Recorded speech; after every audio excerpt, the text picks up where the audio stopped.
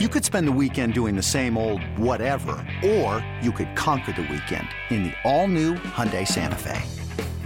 Visit HyundaiUSA.com for more details. Hyundai, there's joy in every journey. This episode is brought to you by Progressive Insurance. Whether you love true crime or comedy, celebrity interviews or news, you call the shots on what's in your podcast queue. And guess what? Now you can call them on your auto insurance too with the Name Your Price tool from Progressive. It works just the way it sounds. You tell Progressive how much you want to pay for car insurance, and they'll show you coverage options that fit your budget. Get your quote today at Progressive.com to join the over 28 million drivers who trust Progressive. Progressive Casualty Insurance Company and Affiliates. Price and coverage match limited by state law. eBay Motors is here for the ride. Remember when you first saw the potential? And then through some elbow grease, fresh installs, and a whole lot of love, you transformed 100,000 miles and a body full of rust into a drive that's all your own. Look to your left. Look to your right. It's official. No one's got a ride like this. There's nothing else that sounds like, feels like, or looks like the set of wheels in your garage. With over 122 million parts, you can make sure your number one ride or die stays running smoothly. So there's no limit to how far you can take it. Brake kits, turbochargers, engines, exhaust kits, roof racks, LED headlights, bumpers, whatever your baby needs, eBay Motors has it. And with eBay Guaranteed Fit, it's guaranteed to fit your ride the first time, every time, or your money back. Plus at these prices, well, you're burning rubber, not cash. Keep your ride or die alive at ebaymotors.com. Eligible items only. Exclusions apply. Welcome back. It is Mo. It is Scott. It is the Raider Nation Mailbag Show here on Silver and Black today on this Wednesday, an Odyssey original podcast. Do us a favor. Make sure you subscribe to the show if you have not already done so. Auto download helps significantly. Helps us. It helps you. And we appreciate it all the time. If you're watching us on YouTube, make sure you hit subscription and the notification bell. Ring that bell. Ring my bell. Oh, sorry. I'm breaking into disco and I can't sing. But nonetheless, do the bell for us and you'll get notified anytime Mo and I are on your screen. Yes, so thank you. All right, we're diving right back into the mailbag as we look at some of this stuff. Here's a question. This is from Russ Glenn. He did not give us a location. Russ, you got to get back your address. But nonetheless, he says, hey guys, here's a question for you. I really believe this Raiders team can still make a playoff run. The games over the next 5 weeks are more favorable. He obviously listened to the show yesterday, and the Raiders can string together a good win streak. That said, if they don't, at what point do you start selling pieces, which we talked a little bit about yesterday too, and thinking about the future?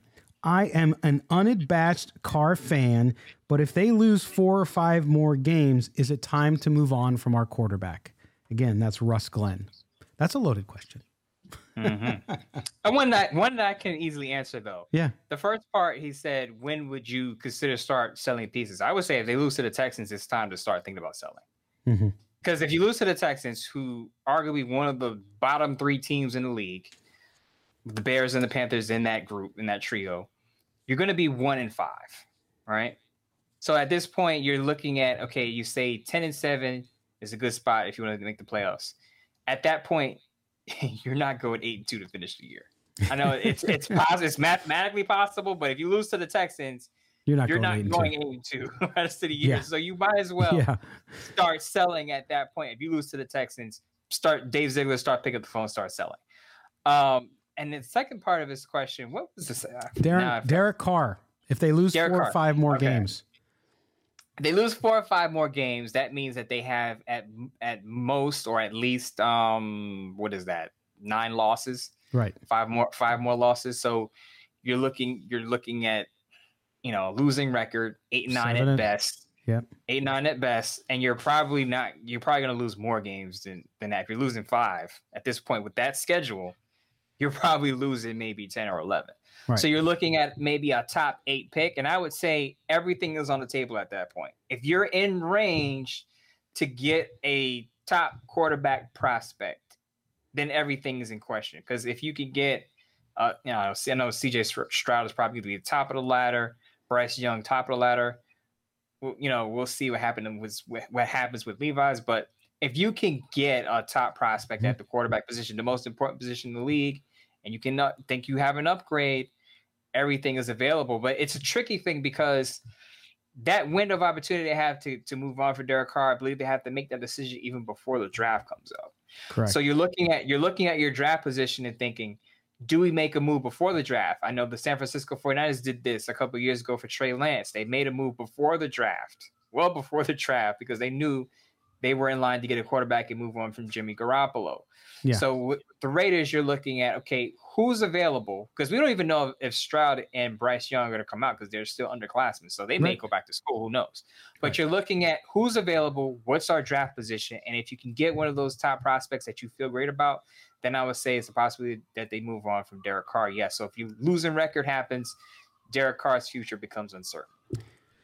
Yeah, and even if it's not that bad, I think if you finish below 500 at all, right, then I think it comes into question. But certainly not just based on the draft, but then you have to decide, what do you have to put into place there? Do you if you can move up, if all three of those quarterbacks come out, right? So if you have Levis, if you have a Bryce Young, and you have CJ Stroud all come out, and you have a top 8 pick, and you can trade up a few if people are willing to do that, especially teams who already have quarterbacks, then you have to seriously think about that. And you can think about that early, to your point about the opt-out. It'll be interesting. I think this offseason, no matter what happens with this Raiders team, is going to be one of extreme change again, no matter how it ends up. I don't care if they make the playoffs or not.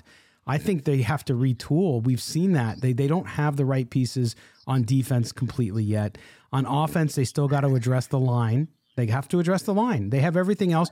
If Darren Waller doesn't come back and find his groove again, and Foster Moreau can't stay healthy, you got to need a tight end. I mean, there's a lot of pieces here and a lot of what ifs. And I know we sit here in week 6 and 7 talking about what's going to happen next year, but these are things this team's going to have to think about. I have a suggestion that some Raider fans are going to roll their eyes and some are going to probably cheer for this. But I think it's more likely that the Raiders would trade for a young quarterback who doesn't fit with his current team than draft one. Let's say if they're outside the top 10 and they can't trade up, because let's be honest, the Panthers are going to draft a quarterback. Mm-hmm. I could see the Houston Texans, even though Davis Mills had an opportunity, still has an opportunity to secure the job there. I can see the Texans getting a quarterback. So and whoever else is ahead of the Raiders or has a worse record than the Raiders, the Commanders can probably draft the quarterback. The Lions.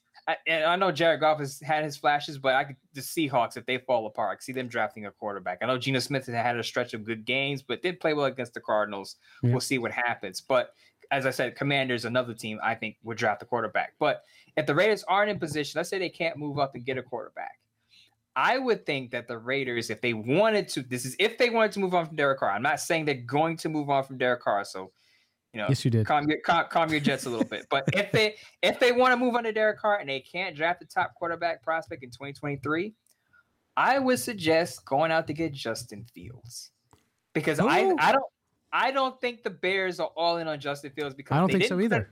They didn't put enough around him. He has one receiver in Darnell Mooney. He has a very bad offensive line.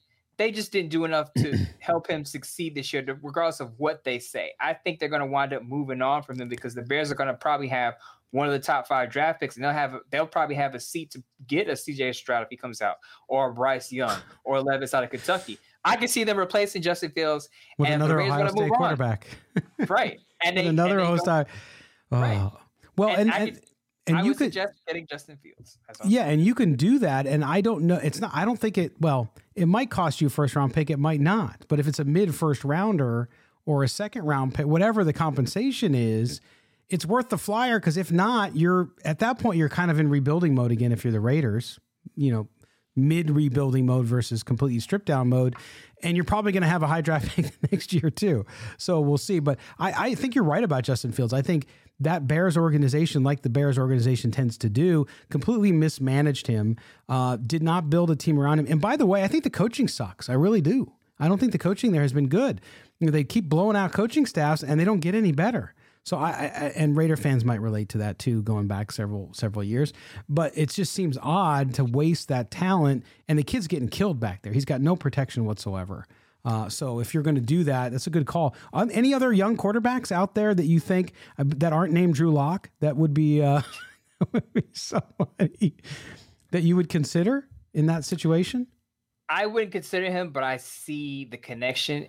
If let's say Bailey Zappi takes over the job in New England, remember the Patriots drafted Mac Jones when Josh McDaniels was there, and he had a decent year under Josh McDaniels. If Bailey Zappi takes over for the Patriots and Mac Jones becomes available, and they want to move on from Derek Carr, I could see the Raiders wanting Mac Jones. By the way, he took Jarrett Stidham with him. Why wouldn't he want to take the starting quarterback who played well under him with him? If he's going to move on.